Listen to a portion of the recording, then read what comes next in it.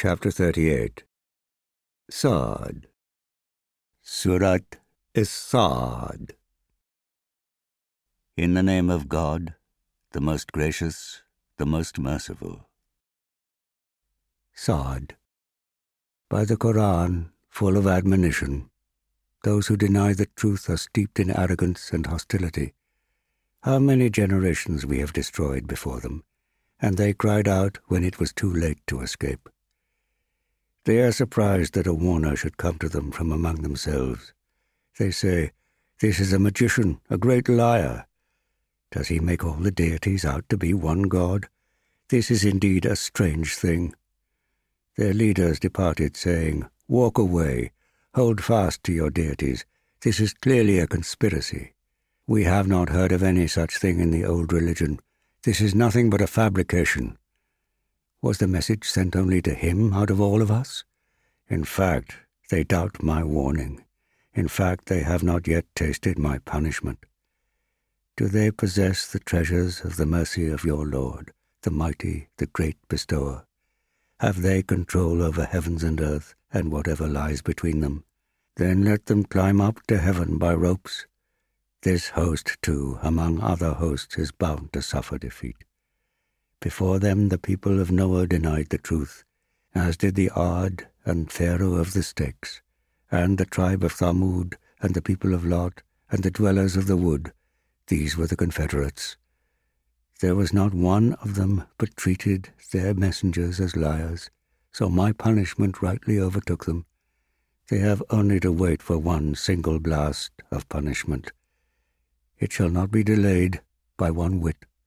They say, "Our Lord, hasten on for us our fate before the day of reckoning." Bear with their words patiently. Remember our servant David, a man of strength who always turned to us. We made the mountains join him in glorifying us at sunset and sunrise, and the birds too in flocks all turned to him. We made his kingdom strong and bestowed upon him wisdom and sagacity and judgment. Have you heard the story of the disputants who entered his chamber by climbing over the wall? When they reached David, he took fright, but they said, "Do not be afraid, we are two disputants, one of whom has wronged the other. Judge between us fairly, do not be unjust, and guide us to the right path. This brother of mine has 99 ewes, and I have only one." He said, "Let me have charge of it," and got the better of me with his words. David said, "He has certainly wronged you by demanding that your ewe be added to his ewes. Thus many partners wrong one another, all save those who believe in God and do righteous deeds. But how few are they?" And suddenly David understood that we were only putting him to the test, and so he asked his Lord to forgive him his sins. He fell to his knees and turned to him in repentance. We forgave him his sins. His reward will be nearness to us, a good place to return to. We said, "David, we have given you mastery over the land. Judge fairly between people. Do not follow your desires, lest they divert you from God's path. Those who wander from his path will have a severe punishment, because they ignore the day of reckoning. We did not create heaven and earth and all that is between them in vain. That is the opinion of those who deny the truth. Woe betide those who deny the truth when they are cast into the fire. Shall we treat those who believe and do good works the same as those who spread corruption in the land? Shall we treat the pious the same as the wicked? This is a blessed book, which we sent down to you, Muhammad, for people to ponder over its messages, and for those with understanding to take heed. We gave David Solomon. He was an excellent servant who always turned to God. When well-bred horses, which were fleet of foot, were paraded before him near the close of day, he said, "I have put the love of good things above the remembrance of my Lord," until the sun disappeared behind its veil, and the horses disappeared from sight. "Bring them back to me," he said, and began to stroke their legs and their necks. We tried Solomon by placing upon his throne a lifeless body, and thereupon he turned towards us. He prayed, "Lord, forgive me. Grant me such power as no one after me will have, You are the most generous provider. Then we subjected the wind to his power, so that it blew gently at his behest wherever he willed, and also the Jinn, every kind of builder and diver and others chained in fetters. We said, This is our gift, so give or withhold as you wish without reckoning. His reward will be nearness to us, a good place to return to. Bring to mind our servant Job, who cried to his Lord, Satan has afflicted me with distress and suffering. We said, Stamp your foot, here is cool water for you to wash in and drink. We restored his family to him, doubling their number as an act of grace from us, and as a reminder to all who are endowed with insight. We said to him, Take a handful of twigs in your hand, and strike with that, but do not break your oath. We found him steadfast. What an excellent servant! He turned constantly to his Lord. Remember our servants Abraham, Isaac, and Jacob, possessors of strength and vision. We chose them for a special purpose, proclaiming the message of the hereafter. And in our sight they were indeed among the select, the truly good. Remember our servants Ishmael, Elisha, and Zulkifl. Each of them was among the just. This is a reminder.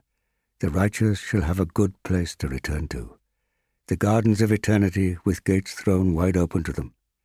They will be comfortably seated, reclining, they will call for abundant fruit and drink. With them they will have pure, modest women of an equal age. This is what you were promised on the day of reckoning. Our provision for you will never be exhausted. But the arrogant will have the worst return. They will burn in hell, an evil resting place. All this will be theirs. Let them taste it, a scalding, dark, foul fluid, and other such torments. And they will say to one another, Do you see this crowd of people rushing headlong to join you? No welcome to them.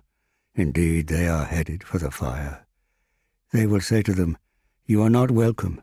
It was you who brought this on us, an evil place to stay.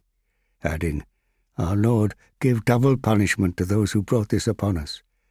And they will say, How is it that we do not see here any of the men whom we used to count among the wicked, and whom we made the target of our derision? Or are they here, and our eyes have missed them? All this is certainly true. The inhabitants of the fire will blame one another in this way. Say, prophet, I am only a warner. There is no God but God, the one, the all-powerful, Lord of the heavens and earth and everything between them, the Almighty, the most forgiving. Say, this is momentous news, yet you ignored it. I had no knowledge of the exalted assembly when they argued against the creation of man. It has only been revealed to me that I am a plain warner. Your Lord said to the angels, I am about to create a human being out of clay, and when I have formed him fully and breathed my spirit into him, prostrate yourselves before him. Thereupon the angels prostrated themselves, all of them together, but not Satan, who was too proud. He became one of those who deny the truth. God said, Satan, what prevented you from prostrating yourself to what I created with my own hands? Were you overcome by arrogance, or are you of those who think only of themselves as exalted? Satan replied, I am better than him. You created me from fire, but you created him from clay. Begone, you are accursed. My curse will remain upon you till the day of judgment. But Satan said, My Lord, grant me respite until the day of resurrection.